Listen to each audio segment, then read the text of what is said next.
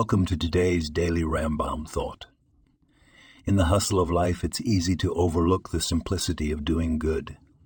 Maimonides, or the Rambam as he is known, teaches us in his magnum opus, Mishneh Torah, about the fundamental commandment of loving your fellow as yourself. This principle, rooted in Leviticus 19:18, is not just a lofty ideal, but a practical directive for daily conduct.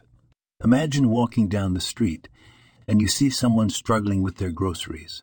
The Rambam would say that helping them isn't just a nice act. It's your obligation.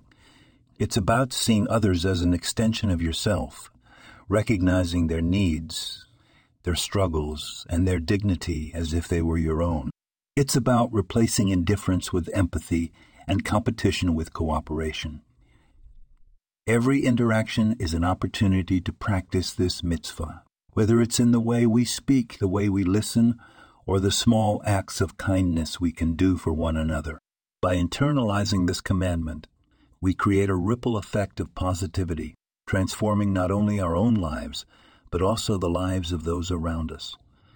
So next time you have the chance to lend a hand, share a kind word, or simply be there for someone, remember the Rambam's teachings.